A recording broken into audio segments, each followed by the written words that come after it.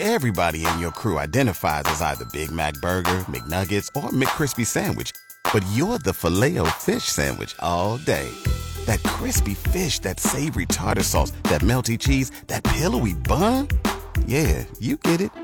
Every time. And if you love the Filet-O-Fish, right now you can catch two of the classics you love for just $6. Limited time only. Price and participation may vary. Cannot be combined with any other offer. Single item at regular price. Ba-da-ba-ba-ba.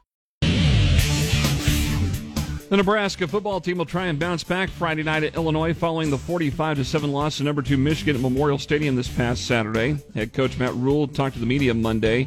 He described what the team's mentality should be following a defeat like that. It better be. We can't let that happen again. It better be. We better play our best game on Friday. It better be for all of us that you don't get to play for the University of Nebraska Cornhuskers and play in that stadium and play with all these facilities and get all the things that we get and then judge how well we're going to play based upon if we're down 14-0 or not. If we're down 13-7 with 6 minutes left in the third quarter against Colorado, we better play.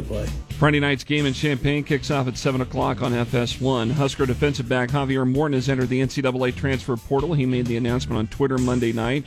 He's a former 3-star recruit. Morton had been a special teams member this past season and this year, but did not land a role in the rotation in the Husker secondary. District girls golf for Monday. Lincoln Southwest won the A1 team title at Miracle Hills Golf Course in Omaha with a team score of 319. Lincoln High finished 6th in the team standings. Lincoln East captured the girls' A2 district golf title Monday at Highlands Golf Course. They shot a team score of 314. That's 44 shots ahead of runner-up Papillion La Vista South. Pius X finished 3rd in the team standings. Lincoln North Star finished 5th. Lincoln High girls basketball coach Dominique Kelly has stepped down to become the new CEO of the Boys and Girls Clubs of Lincoln and Lancaster County. Kelly begins her new job this month. Kelly had been a teacher and coach for 10 years. As Lincoln High's girls basketball coach, she compiled an 88-33 win-loss record in 5 seasons. That included a runner-up finish to the Class A state tournament this past March. She was also named the Ralph Beechner Coach of the Year from the KFOR Sportscasters Club. Kelly was a former prep basketball star at Lincoln Northeast and had a stellar college career at Nebraska. The new AVCA Top 25 poll still has the Nebraska volleyball team at number 2 this week while receiving 4 first-place votes. Creighton moves up to number 15 this week. Wisconsin is still number 1. A trio of weekly honors for the Husker volleyball team. Merritt Beeson was named Big Ten Player of the Week for a second time.